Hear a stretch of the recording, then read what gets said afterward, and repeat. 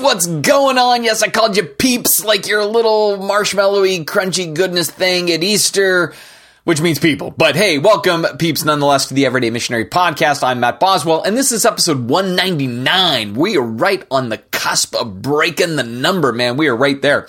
And today, I'm talking about something I've had a number of people over the last few weeks say, talk about the Southern Baptist, talk about the Southern Baptist. I'm like, okay, today I'll talk about the Southern Baptist. So I'm planning on doing that here in just a minute, and not just the Southern Baptist, but I think something that is true to what's been going on in the Southern Baptist, which is true to what's going on in evangelicalism. It's like the Southern Baptists are a microcosm of evangelicalism in the United States. They might as well be synonymous in some ways, and so there may be a little bit to coax out there. I don't know if this is a normal podcast or if this is more like Matt's musings about the Southern Baptists as a Southern Baptist student, because you'll hear that in a minute and everything else. Now, before I get to that, just want to give an encouragement of another resource or tool that you might utilize in your life. And so every once in a while, I want to bring up another podcast or an article or a blog or something that you could follow along with that would be really, really interesting for your spiritual journey and development. And I came across this book. I heard this author in an interview, and I'm like, man,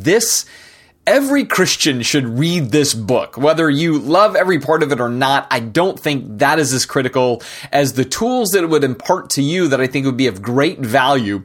But it's a book called Reading the Times, and the subtitle is A Literary and Theological Inquiry into the News, right? And it's by Jeffrey Bilbrough. And his whole book is about how Christians need to learn to interact with the mass media in such a way that there is discernment, there's thoughtfulness, there's theological reflection, there's actual reflection, and in that, unlearning some of the bad habits, unlearning some of the traps that we easily step into.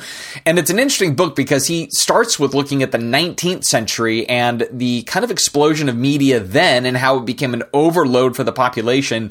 And from that, people didn't really contemplate content. They didn't think through things. They just jumped from article to article to article. There was tons of, quote, fake news back then. And from that, people became sort of just like, I don't know, like interactors with 1,000 little ideas and didn't have a cohesive thought. And then from that, didn't really have deep, kind of integrated worldview. Because of that, it was just like they were curators of little tidbits of interesting facts, but it didn't really add up to like a big, important understanding of the world. And so this is really, I think, for all of us, because increasingly we get our news from something that's posted on social media, or we get our news from watching it on a network or on some website that we really appreciate or whatever else. And the way that the media works nowadays is trying to pump out anything new as fast as possible. And then with that, there's not always the homework involved. And with that, there's not always the reflection on our part involved. And so all the more, it just kind of requires a sense of, hey, let's pause. Let's learn to learn better. That's kind of what that book is all about. So if you were interested in that, again, it is called Reading the Times, a literary and theological inquiry into the news. And you would probably find it pretty helpful, to say the least. So I've shared this before. One of the things I had done a few years ago is I took all social media off my phone. I took Safari off my phone because I have an iPhone. So I took basically the ability to look at the internet, for the most part, off my phone. And that was super liberating. Now I make myself, matter of fact, I got rid of a laptop too. I make myself sit at a desktop computer to get online to read things or do things, because that was a way I could implement a type of self-discipline into my life by saying, you have to go to it. It's not just going to travel with you. Pretty life-changing, and allows me a lot more mental space to think through things in life. Hence, maybe I've tried to think about the Southern Baptist thing a little bit, maybe a little bit too much. So I'm going to get into that right now. Before I do, though, I want to give a couple of things. First is this. I am a current ongoing student at Midwestern Baptist Theological Seminary. Now, I'm not a Southern Baptist, but I am a student at a Southern Baptist seminary. And there was a time a few years ago that I actually considered approaching our church leaders and joining with the Southern Baptists, not because I was this giant fan necessarily, and it certainly wasn't an enemy of or anything like that. But I thought about it, and this was probably about 8 years ago, I'm thinking roughly. But I thought about it because I thought, man, there is a certain sense of strength in numbers. And when you are a part of an affiliation, the Southern Baptists, by the way, are are a denomination, but like not in the normal sense. If you've ever been affiliated with denominations, there are two kind of breeds of it. So the Southern Baptists are more of like this network of like-mindedness, but it's not like the top tier of the Southern Baptists has direct control over the local Southern Baptist church. So there is a level of autonomy that a Southern Baptist church has, but it's connected to this broader affiliation. And in that, the affiliation can kick out a church, let's say, if they feel like it's gone off the rails, but the affiliation can't control what that local church does. They can't say, we're going to remove your pastor, or we're going to change your elder board, or whatever it is. They can't do that. So it's a little bit more of a loose type denomination. There's other denominations that are really, really strict and tight from the top down, like the Methodists. So the Methodists are very controlled in a top-down model all the way to the local church. The local church is very controlled in many ways, at least on paper, by the structure of the Methodists. Southern Baptists, a little bit more loose, right? So that's kind of what's going on. And so I thought, man, maybe an affiliation, because our church had been historically in a denomination, in a Methodist denomination, one of the offshoots of Methodism, and had experienced that top-down control level. We don't even know you by name, but we're going to tell you what to do kind of thing. And so, we had no interest in being a part of a denomination ever again, because we'd kind of seen the underbelly of some of that. And maybe I'll talk about that too in this Musings on the Southern Baptist. But I thought, man, an affiliation isn't so bad, because again, you have friends, like-mindedness, everything else, and that kind of thing. But in the end, I'm like, nah, that doesn't seem like a smart move. And now, 8 years later, it's proven itself to be true. So if you are not aware of maybe what's gone on in the Southern Baptist, even just this week, what's happened is a change in presidential leadership. And so it was Ed Littleton just won the presidency over Mike Stone in a kind of a runoff where Littleton got 52% of the vote and kind of slid by. And he's seen as a little bit more of a moderate in the Southern Baptist, where Stone was seen as more of a conservative. Now, I would say Littleton is actually a conservative as well. Like, he's theologically conservative, and even in many ways politically he's conservative. But he had a little bit of a reputation positively for trying to bring more racial reconciliation to the denomination, where Stone was definitely kind of petitioning this idea that, we need to resist some of the ideas like critical race theory and things like that. And so he was definitely appealing to that harder right element of the Southern Baptist base. But in the end, did not win the presidency, and they went with what we're going to consider to be a more moderate person by Southern Baptist standards.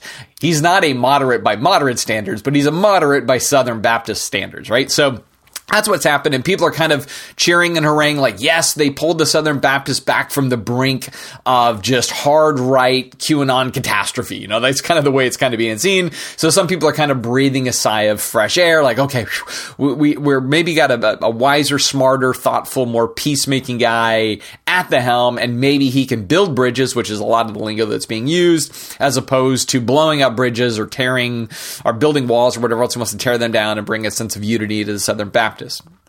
So in that sense, those are all good things. But I think there's this deeper reality of like, what led the Southern Baptists to this place? That's kind of point one. And then point two, the fact that the moderate barely won the presidency, says the Southern Baptists are pretty divided still. No matter how you're going to cut this, there is not a unified vision within the Southern Baptists to be what the Southern Baptists feel they should be, want to be, desire to be. And there's just little factions that are within there, right? So that's kind of what's going on with it. Now, if you look at what's been going on in the Southern Baptist ranks now for a long, long time, there has been a lot of debate and discussion whether there is some either blind racist bias or overt racist bias within the Southern Baptist Convention and within the Southern Baptist leadership. So that's kind of one element there. The other has been, frankly, there has been a lot of sex abuse issues within the Southern Baptists. And what they know, what is on paper, is if they do a thorough independent investigation, they said it's going to be far worse than what we already know.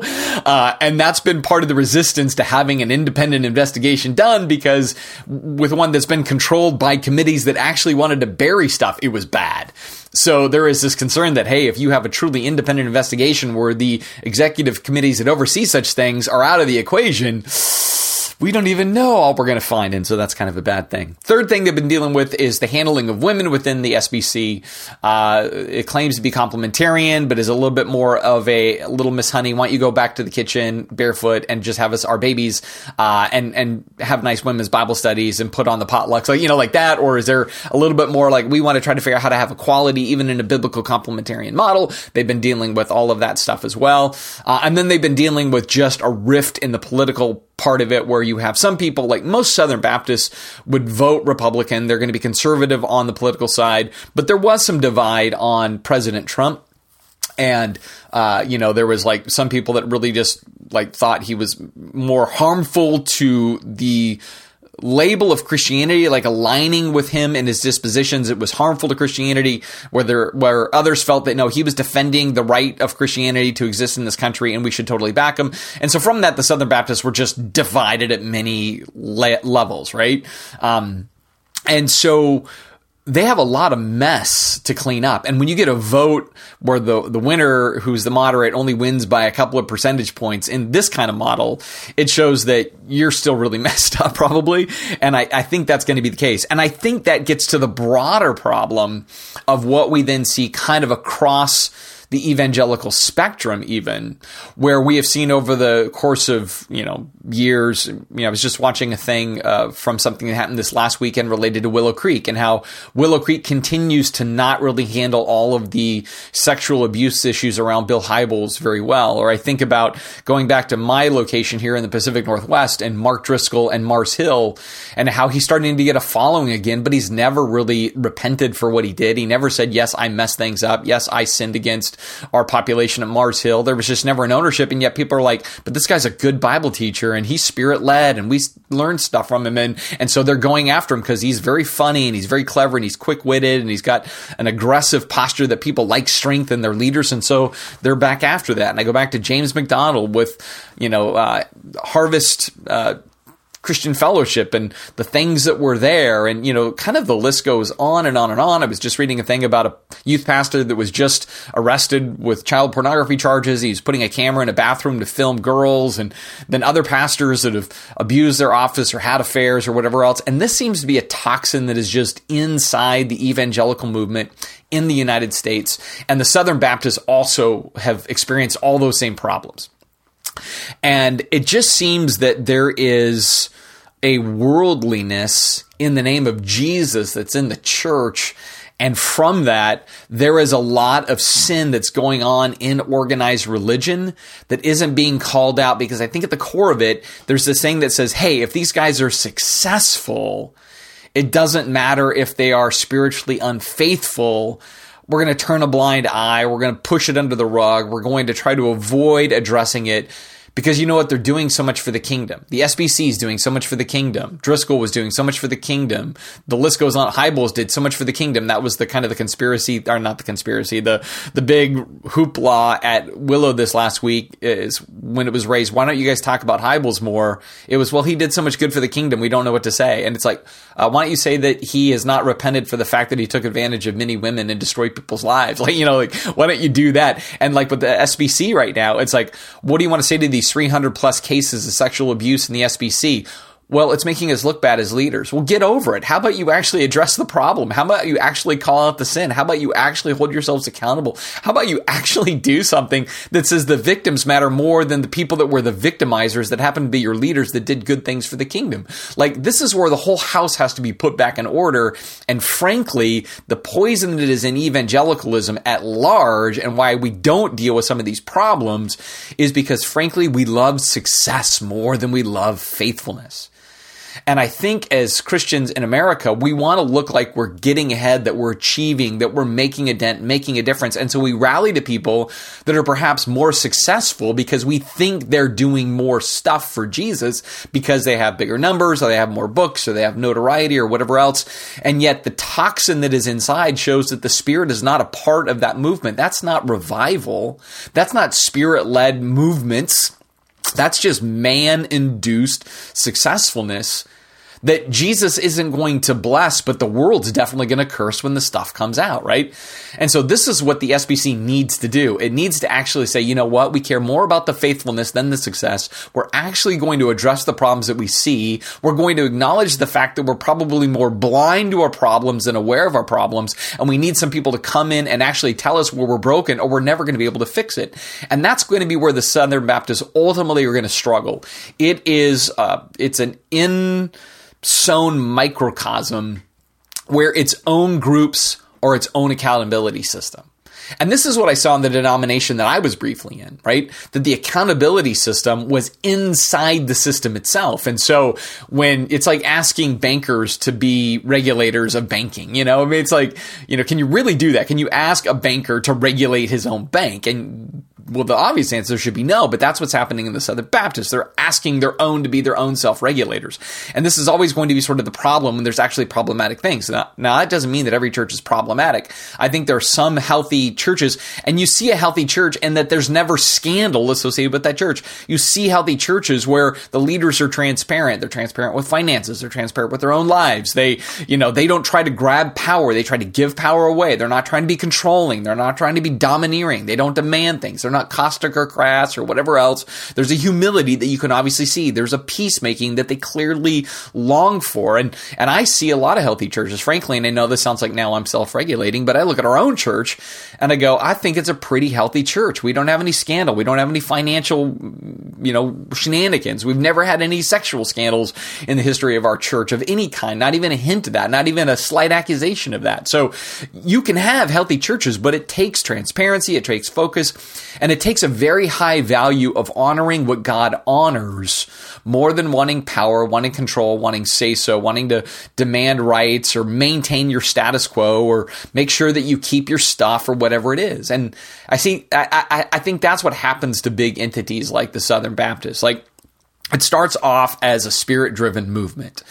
And then that movement says, you know what, we need people to organize the movement. So we're going to hire somebody to be the leader of the movement. And then we need to organize the money of the movement that the leader is leading. And so we need to hire a treasurer with now what we're going to call the president of the movement. And with that, we need to create a headquarters. And then the headquarters is going to look at over the other properties of the other little entities that are a part of the movement. And pretty soon you have a movement that has stuff. Right? It's been monetized. And as soon as it's monetized, the movement becomes kind of a monument. And then you have to protect the monument at all costs because it costs money to run a monument. And so when there's a problem, you got to sweep that thing under the rug because it affects the income of the monument. It affects the ability to keep it going. And then pretty soon you don't have a monument. You just have a museum and you're curating all the stuff that was of the movement to keep this museum kind of running afloat, looking pretty, keep everything swept and clean. And you hang new things in the museum, but you're really not making a difference. And that's kind of the Southern Baptists, right? At this point, they know it. They're not making a difference. They, like everybody else, has lost numbers, right? And they've lost numbers because they are distracted by trying to maintain the thing as opposed to move the kingdom forward. And that's always the risk. And when we think we're moving the kingdom forward by trying to elevate successful people, we're not really moving the kingdom forward. In fact, we're going to wound the movement of the kingdom because successful people inevitably display themselves as sinful people. I'm not going to say everybody that's successful is sinful, but my point is, if we're saying, hey, they're really good at this and we're going to elevate them at that level, even though we know of things going on, we see the shenanigans, we know the improprieties, whatever else, and yet we keep them there, their success will ultimately ruin the reputation of the kingdom every single time. And so I think to be able to be a healthy church in the United States, we just have to kind of do things different, right? We have to not hold our leaders to being successful. We need to hold our leaders to being faithful. To make this right, we need to look at leaders not that have this kind of Conan the Barbarian approach to the kingdom, like, tough, strong, steely, bitey, witty. We need to look and go, did they seem like Jesus? And in fact, my wife is reading a book. It's called Gentle and Lowly. And it's interesting because the writer of the book, Ortland, he says, it's very interesting when you read through the Gospels, the only self-descriptor that Jesus gives of himself, right, where he describes his personality, which is really interesting, he describes himself as gentle and lowly, right? This is in Matthew chapter 11, 28 to 30. I mean, think about that. Of all the ways he can self-describe, he describes himself as gentle and lowly. But when evangelicals want leaders, they don't put it in the job description. We're looking for a gentle and lowly person. They're like, we want a strong visionary leader that isn't afraid to take risks and all this stuff. And I get that. Like, I'm not even trying to put that down. I think you can be gentle and lowly and take risks and things like that. But I think church leadership is an easy location for narcissistic people to land.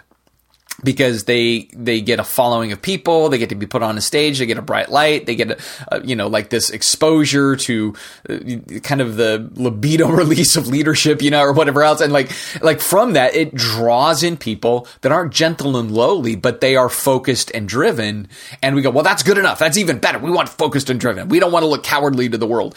But Jesus was gentle and lowly, so I think we need to look to the leaders that are gentle and lowly. The leader that doesn't want the control is the leader you want in control, right? I mean, that's what Jesus says. The greatest is least, the first is last. Like, we have to do it that way. We also have to start looking at women very differently than the way evangelicalism has. We need to see them in every conceivable way more like an equal partner in the grace of life, as opposed to like, well, in our complementarian model, you're below me, I'm above you. This is what has led to so much mistreatment of women, so much not just sexual abuse, but I think even the mistreatment of sidelining them, of looking at them as kind of like, oh, okay, well, you can't really be a part of the leadership structure because, again, hey, you're a woman and I'm a man, and it's created all kinds of mess and causticness. And I think even on the political side, as Christians, we need to stop being so political. If we're truly defined like Jesus, both political arms both love us and is frustrated simultaneously with us, right? Honestly, the Republican conservative base should be frustrated by a Christian and should love them. And a liberal base that it's Democrat should love Christians and be frustrated by them. Like, we should not find an easy home in either one of those camps. And tragically, we try to find a home in either one of those camps. That's not the way it should be. That's how we can be different, should be different. We should be like, yeah, I represent a kingdom that's not of this world. And so all sides love some parts of it, hate some parts of it. And that's exactly where we're meant to be. And if we are super cozy with one or the other, we're missing the point that we shouldn't really be cozy with both. We should be friends with both. We should love the neighbors in both. We should not be hostile to either one of those sides, right? Honestly, that's the thing that drives me nuts. When I see the hostility of believers on the left or believers on the right having a hostility to the other side, that is as destructive as anything, because the church is called to unity. We're called to a like-mindedness. We're called to a spirit-ledness that should make us look different, right? And so even within the SBC, to see the divide, and they're saying, hey, we need to be unified even in our diversity. I'm like, right, but boy, there is a lot of skeletons that's got to come out of closets. There is a lot of humility that needs to rise to the surface. There is going to be a lot of needed accountability, and you're going to have to start to demote the success drivers and promote the humble and lowlies, and from that perhaps the SBC and also broader evangelicalism can kind of come back to center when it comes to the center of Christ, being centered on him and making a difference in this world for him. Because again, like I said, the toxins of the SBC are the same toxins in evangelicalism at large. And what is truly, I think, unique about this current time is evangelicalism feels like it's on the ropes culturally. So it used to have more clout. It doesn't have the clout. It feels like, that a kind of a secular society is bearing down on it. And when it does that, it has one or two choices to really decide on. One choice is to say, hey, when culture's bearing down on you, You do like Jesus, you go judo, and you give yourself to the good of the culture. In other words, you become the servant of all. You begin to look at how you can bless the world around you. You love those who are against you. You model the gospel to them by how you respond to their bias or their anti-faithness or whatever we want to call it. In other words, you love disbelieving people. And from that, you're actually fulfilling the kingdom mandate. That's one way. Or the other is you become a Pharisee. And I think evangelicalism is deeply at risk of being a Pharisee. And here's why so more than most times. A Pharisee at the core is just somebody that loves rules more than they love gospel. They are hypocritical, which again, the SBC has proven itself to be boldly hypocritical with all these scandals and problems and sins and messes that they got to deal with. It's, again, their house is a wreck inside, right? And so that Pharisaical spirit of loving law more than loving love, of loving laws and rules and morality more than gospel, of having hypocrisy, greed is another form of what is true to the Pharisee, right? Jesus says this, right? You're filled with greed and envy. And so all of that is true. But what then really makes that potent is when you feel you have no power. Right? The Pharisees felt they had no power against Rome. And so you become more militant in all of these things. And you become more desperate to try to get power back. And you'll become more reckless in the process of that. And you will utilize more earthly tools and earthly words and earthly weapons even to try to accomplish that. I think that is where we are most at risk right now in our Pharisaical potential, is because now we don't even have power. And so you become desperate in that. And this is where I think the message of Jesus is so then potent and says, you know what, you gotta get back to the way I do the kingdom. All right. You got to get back to the fact that up is down and left is right in the kingdom. And all those things that require the deepest strength and the deepest courage, you have to do. Because to be a peacemaker takes deep strength and courage. To love your enemies takes deep strength and courage. To be gentle and lowly in a world of kind of elevating superiority and strength, and it's all about how high you can go, it takes courage and strength to be gentle and lowly in this world. And so the SBC, when people say, what do you think the SBC needs to do? I think it's what evangelicalism needs to do. It needs to get off its high horse and bow its face in the dirt before its God and say, God, we've been proud, we've been controlling, we've been slanderous of the world around us, we've been slanderous of one another. We have not sought to address the mess that is in our own house. Judgment begins at the house of God, Peter says, right? Like, we haven't done that. We're good at judging the world. We're good at running out all the boogeymans. Like, I even look at the SBC where they're like, the greatest danger to the SBC right now is the woke culture in the SBC. I'm like, there's no woke people in the SBC. Are you kidding me?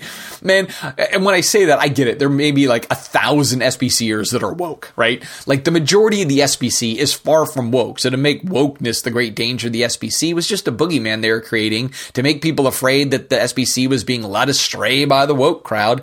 No, they're not. They're not. I've never seen an SBC church with a rainbow flag. I've never seen an SBC church with a Black Lives Matter flag. I've never seen an SBC church with a big woke campaign. I've seen SBC churches that say, hey, we should deal with racism because we think it's still around. That's not a bad cause. Probably still is, right? I've seen SBC churches say, hey, we need to care about the LGBTQ community because they got forgotten, or we were really mean to them, or we shamed them, and a lot of our kids killed themselves because we were too harsh with them as parents. I go, hey, that's a pretty good cause, but that doesn't make you woke.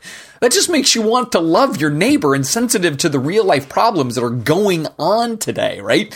So what the SBC needs to do is stop trying to pretend like all the enemies are not really the enemies, because the real enemy is our own sinfulness, our own pride, our own elevation of people that excel at success, and a lack of elevating people that are actually truly faithful, gentle, and lowly, that are actually embodying the stuff of Jesus. We've elevated people that care more about getting things done through political means than getting things done through kingdom means.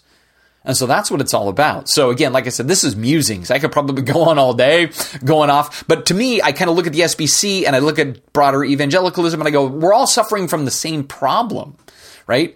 And the cost of this is our dirty laundry will continue to be aired in an internet environment, right? Back in the day, you could stuff this stuff, a pastor could move, whatever else, but now it's going to be there for everybody. The power of the press is in the hands of every single person with a phone. And so from that, all the more, what is done in darkness will be thrust into the light. I almost wonder if Jesus is like, man, I know the internet's coming. It's going to be thrust into the light. So here's how we have to do things differently as Christians. We actually have to act like Jesus. Like, go figure, right? We actually have to make the decision that what we do in privacy, we don't care if it's made public. That's what we have to do. We want to function literally in such a way that we go, I would love for the ACLU to come in and go over our books and check out our stuff and see what we do in our protocols and understand our ministry and everything else. Like, you pick the group that you think is most opposed to us. We should love for them to shine a light in us, right? That's how we should live, because that is consistency. We are only the Christian we are in private. We are only the Christian we are at home, right? These public demonstrations and these public proclamations mean nothing because God is watching all the time. And frankly, now the world is watching all the time. And I get why the world says, nope, I'm out, not interested. That's crazy sauce, man. I don't want to go to Crazyville with you crazy people because you can't even get your own stuff figured out, much less pointing out the problems of our world. Man, this is turning into a rant-a-thon at this point. So, man, like I said, I got thoughts on this. And so I'm pretty passionate that we need to pull our heads out of the sand. I know you thought something else. Might apply. But we got to pull our heads out of the sand and we have to clean up our own space, right? We do. We have to clean up our own space. We really, frankly, don't have the time or the energy, and certainly we don't have the moral equity to point out whatever social problem you see today, right? Like last week I talked about transgenderism, and I'm like, Christians have time to talk about transgender athletes? Really? Because we have a lot of mess of just trying to deal with pastors that have taken advantage of women and people who have molested kids and financial improprieties and elevating angry pastors that destroy entire areas. Like it really seems like before we even worry about anything in the broader society, we should try to be light and salt. Useful light and salt. And I think that starts with genuine repentance. I think that means repentance that actually invokes true change, that actually holds leaders accountable to those changes, right? That calls for leaders to be removed if there are clear abuses. And just because they're successful and your church may tank or your ministry may tank doesn't matter, because it's the reputation of Christ that is most wounded in all of this stuff, right? As soon as I worry about my reputation more than Christ's reputation, then I completely miss what he invited me to be about, right? Because it's all about him. It's not about me. If my reputation has to get laid flat so that his can stay seen as pure in our world, then that is what we need to do, right? That's what counts. That's what matters. And so again, there's lots of messes. And I think there has to be lots of ownership. And we have to elevate a different set of priorities. Because we've allowed that American spirit of the strong, determined, driven, visionary leader to become more prized than the disposition of Christ, right? We don't want to elevate that. We go, that's too weak. That's too kind of mamby-pamby-ish or whatever else. And I go, no, that's real strength, right? Meekness, strength under control, right? That's what the SBC needs. That's what evangelicalism needs. That's what every one of us needs.